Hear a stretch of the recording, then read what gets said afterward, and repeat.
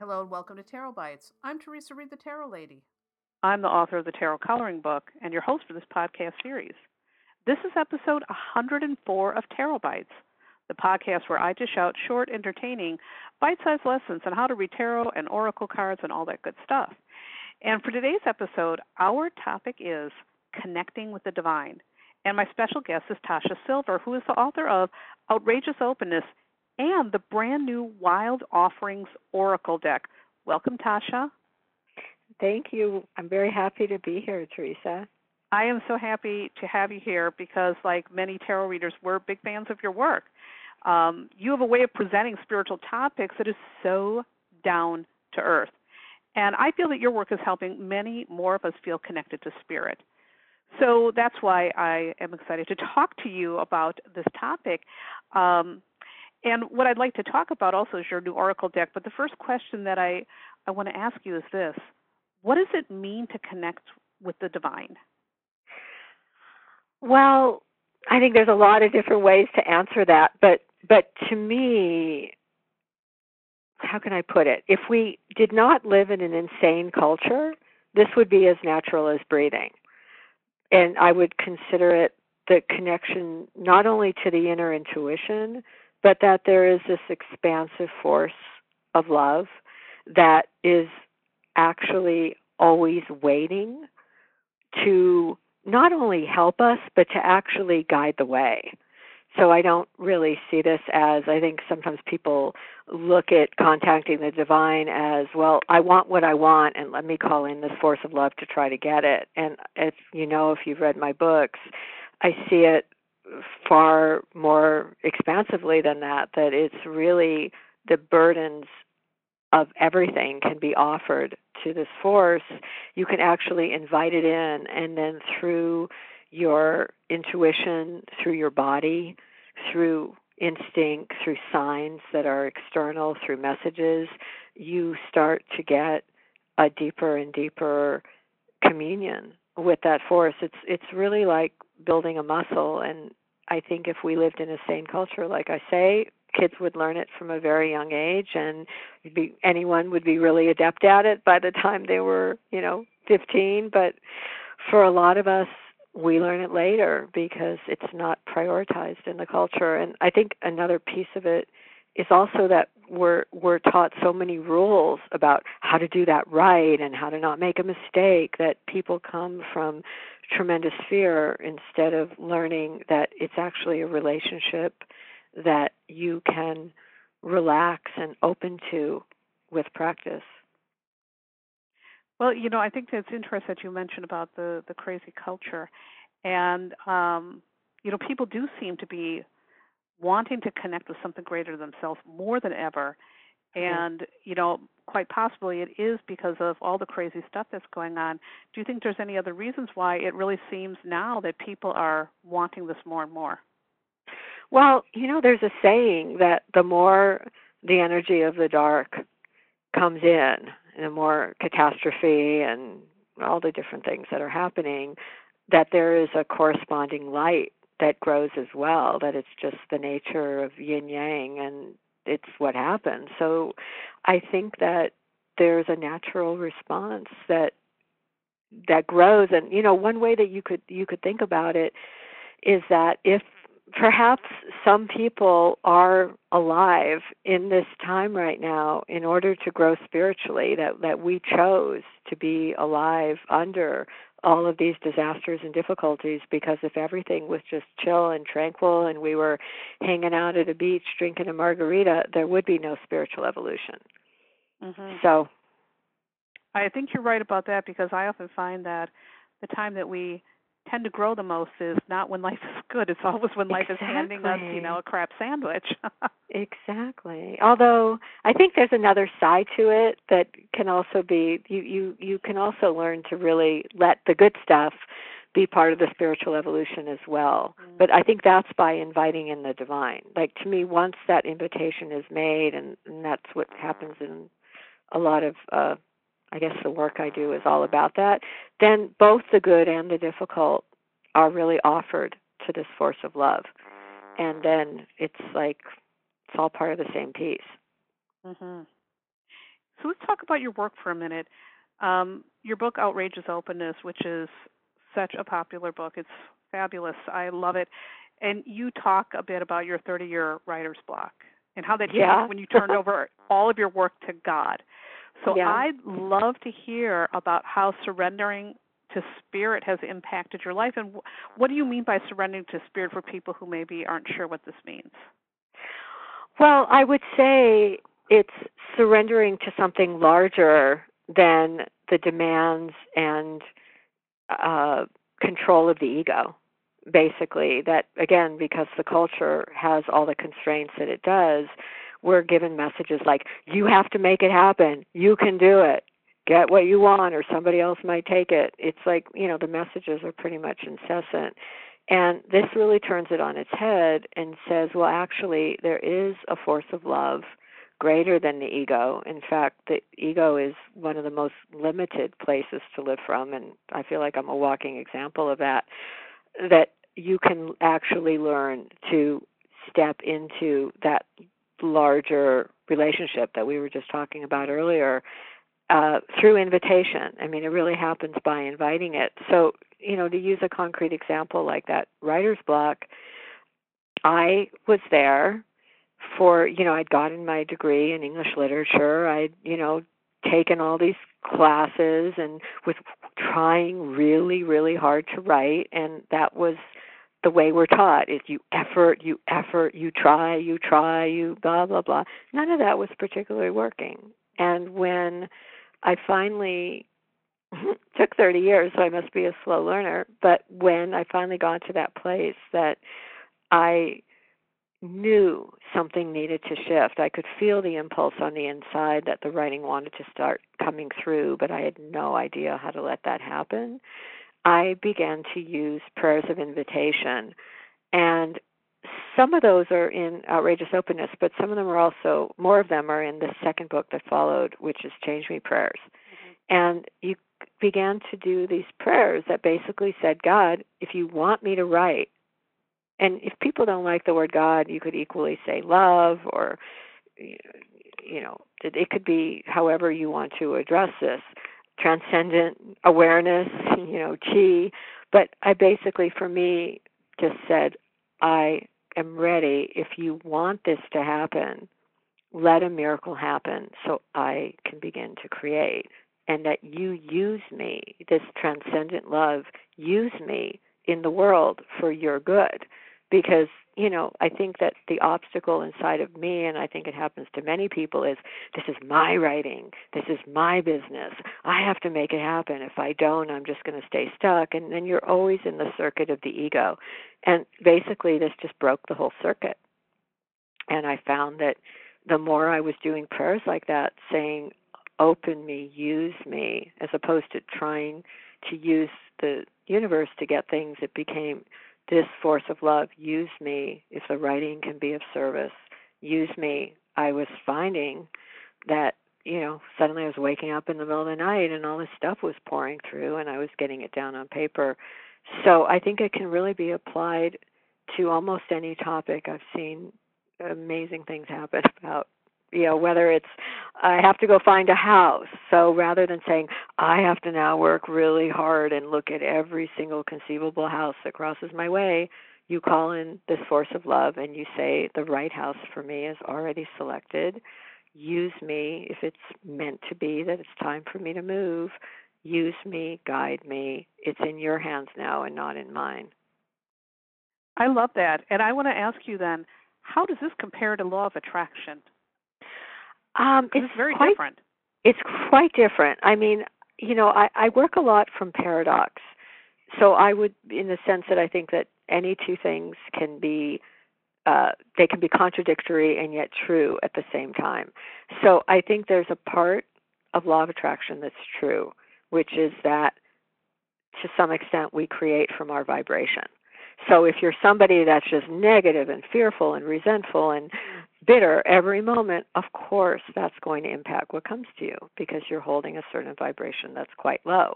However, I think to me the error or the limitation of only seeing things through the law of attraction is there's many other factors that operate in the universe besides holding, I want this and I want that. And those are karmas, those are the factor of karma, that there are individual lessons and curriculum that a given soul comes to Earth to learn.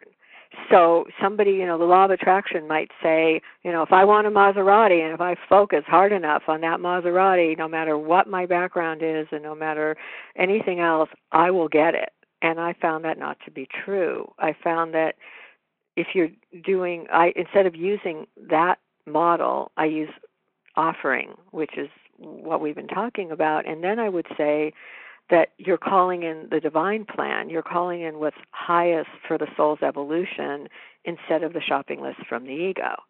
Because the shopping list from the ego is not always meant to happen. And what I was finding was that there were people that were very much working with great sincerity with the law of attraction and then blaming themselves when certain things didn't come to fruition. Oh, I must not have done it right. Oh, I must be a bad manifester. Well, when you view it from offering, there are things that don't happen because that's the last thing that the soul needs at that moment, perhaps. And in fact, there's a higher plan that emerges through offering that then brings that. So I think that there's a part of it that's true, but it goes into something that's far more nuanced and, from my view, real.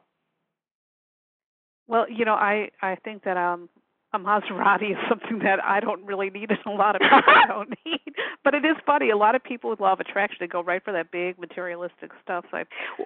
Or even if they don't, I could use the example of, let's say, a relationship. Like it's a common one, and I've worked with people over the years teaching the forum I do online, and people have come sometimes from that background where they'll say, well, I took a course and in 90 days I was supposed to get my soulmate and it didn't come, so I must have done something wrong. And then as you go deeper, viewing it from offering, it could be like, this is somebody that actually perhaps needed to learn how to love themselves first, or needed to learn how to stand on their own 2 feet first. And that isn't really factored in. It's just like, oh, you must have done something wrong to block it. Mm-hmm. So this is, I don't mean to make this only the most superficial materialistic stuff. This can apply to anything, that once the divine plan, that there's a karmic blueprint, a curriculum that each soul really carries to Earth for its awakening. That's very different than just getting the ego shopping list. Right on. I grew up Catholic, and we had to say our nightly prayers with our mother. I'm actually one of those people that didn't have a horrific experience with it. But I always remember being a kid, and I'd be doing those prayers, and I thought to myself, is God really listening to me? Is he, she, are they really listening? And I think a lot of people probably do wonder that. So, how does prayer connect us to something greater, and does it really work? Is God listening? Well, I would say that, there's a great line that said that the God that atheists don't believe in never existed anyway. Mm. And so I think the issue is, what are you calling God? And so to me, because I don't see it like some dude in the sky who's throwing down thunderbolts when we're bad, and I really see it as this force of love that already exists in everything. That's what quantum physics itself is showing, that everything is God, and that quality of energy, you start to see that force that you're praying to as living on the inside as well as the outside. And so I go into it a lot in the Change Me prayer book, that if you're no longer externalizing it and you're no longer seeing it as something separate, and then you solve a lot of problems, because then it's not like, oh God, you've abandoned me, I must have been bad, why aren't you answering? You're addressing the most intimate, deep part of yourself that is also connected to, the outer forms as well. I have to say, for some reason, this work attracts an enormous amount of recovering Catholics. I'm not surprised.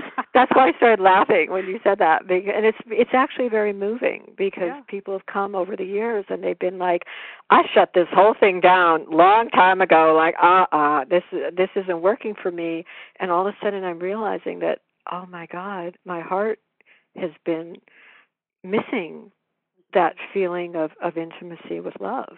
Mm. So So then what do you say to people who don't believe that there is a divine or a greater force? I think that's fine too. I mean, that's the thing, is that like this work, it's funny, it has its own little cult following of atheists. Really? You know, I don't tell people what to believe, because you are literally, you can approach it from the place of being like me, which is very devotional by nature. I'm not religious, but I'm kind of in a bit of my own love affair with this force of love. But there's also people, I'd love to mention my friend Dan. He's a complete atheist, and he's been using this work forever because he sees the limitations of his own rampant ego. And so when he has to make a decision, he just, he talks about it like the force of gravity in the world, or, like he just says he's calling in whatever force is holding the universe together. He says to it, guide me. He doesn't believe in God. He doesn't like the word. He never would particularly call himself spiritual. And their Buddhists aren't particularly focused on God. That's not their thing, but I've had many Buddhists use this because the limitations of the ego it's really like you're operating with, one finger instead of 10. Right. That makes total sense. Doesn't it? Yeah. It does. And it's interesting because lots of people come to my office because they're trying to feel connected to something. They're trying to feel connected to themselves, maybe a partner, and oftentimes their life purpose, they're searching for that. And tarot cards can be really helpful in that regard. Absolutely. So absolutely. Yeah, I mean, tarot can really be uncanny. But what are other ways, non-tarot, non-cards, that people can feel that divine connection? Well, I would partly tell them to go and get my other books, because there are hundreds of ways in there. It's almost like it becomes a way of living, and I would say it's like you move out of.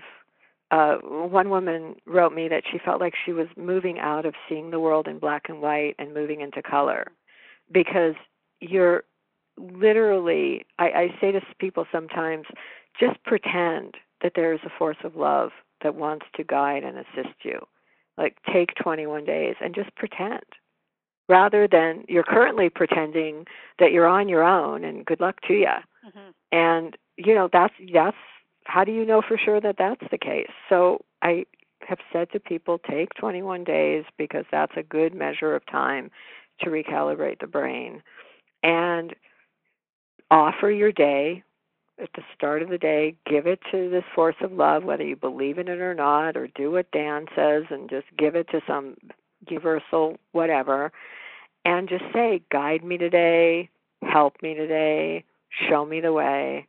And it can be made very simple and very accessible, and extremely surprising things start happening to people, because again, when the ego alone is in the lead, you're only accessing a very tiny part of your brain. That is very true. And it is so easy to get caught up in what I call stinking thinking. That's right. And that will often then take us down a very, very different path, usually a path we don't want to be in. That's right. So let's talk about your new deck, the Wild Offering Oracle. This is a 52-card deck about giving it all to God.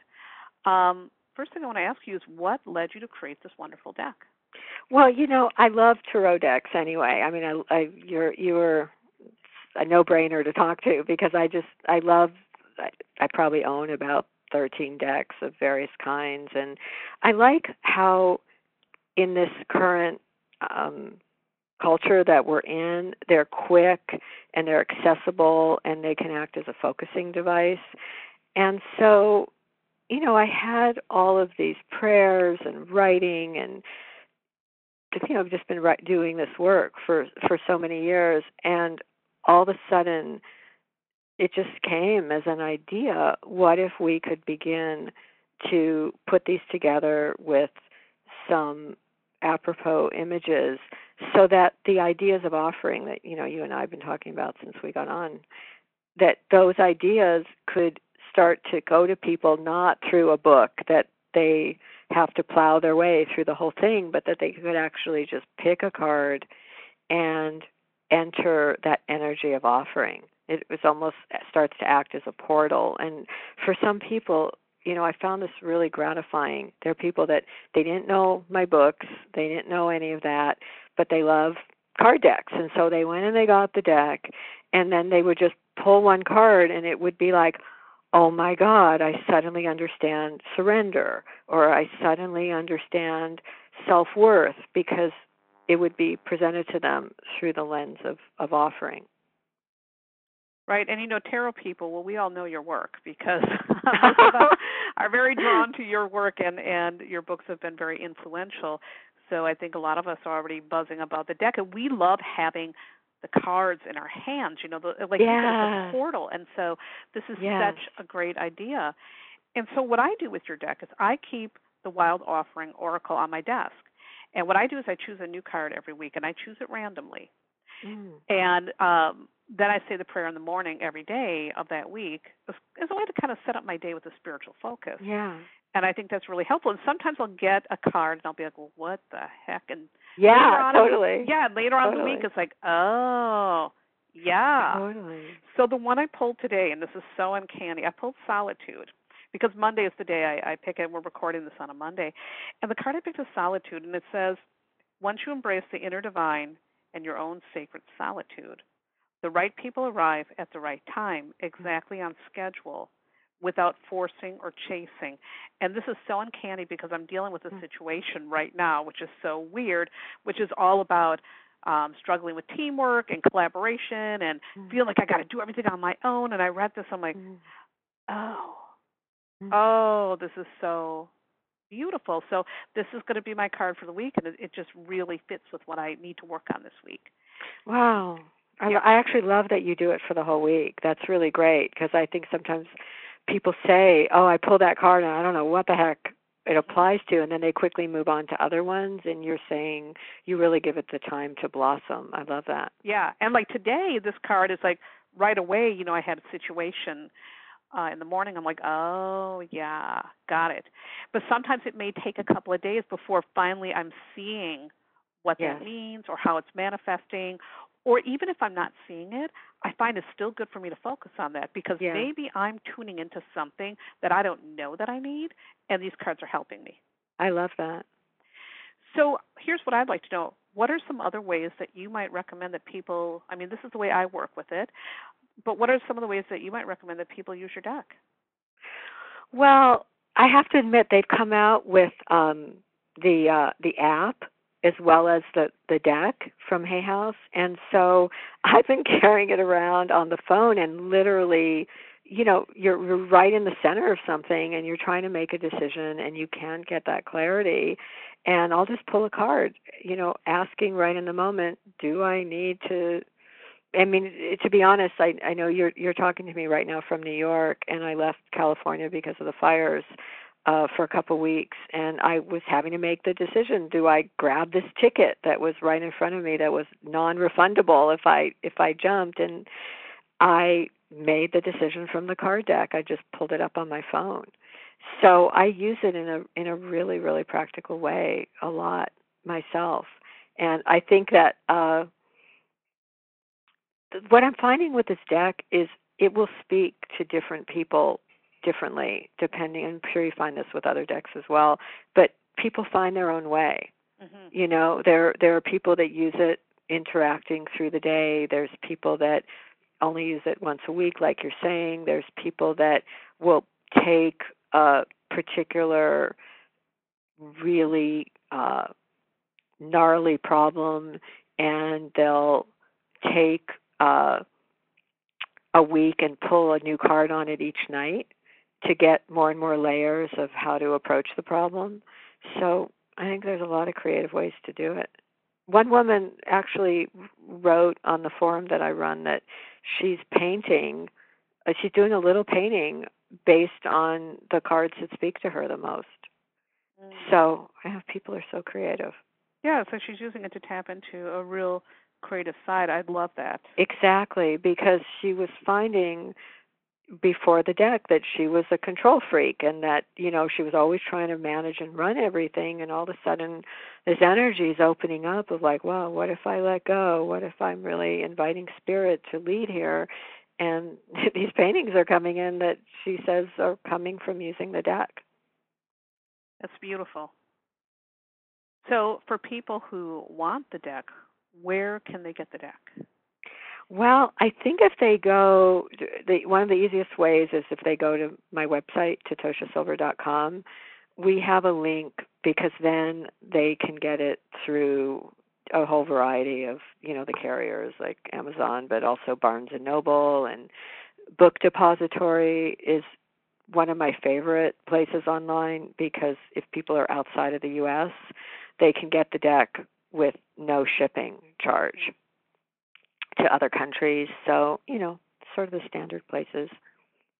And I would probably recommend for people, too, to check out the app. They can get it right on their phone, and it's only 99 cents at this time. So it is? Are you kidding? No, right now. I just got given one for free. I didn't know that was what it cost. Wow. Yeah, it's the cheapest app around. It is, and you're getting your wisdom right there. It's, again, you can look at it every day. You've got it right there if you're making a decision, you're feeling stressed about it. So this is another really wonderful way to work with the deck, and I really love that. But, one thing I would say, and when you were talking about just holding them, there is something.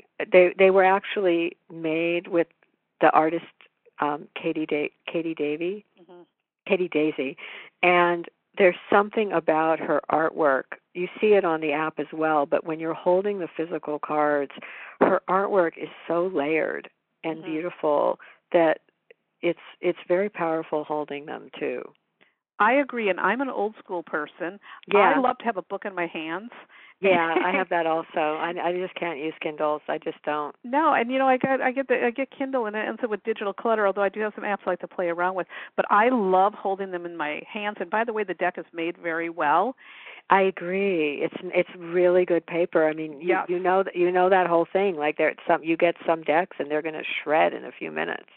Yeah, and for me as a tarot reader, and I'm a high volume reader, the quality of the paper is everything. And so you and Hay House did such a great job of putting together a deck that's not only beautiful, but it's durable. And so I really appreciate that. Thank you for that. All right, Tasha. So again, where can folks find you online, and how can they work with you? Well, I think it's the best entrance point is just going to my website, ToshaSilver.com.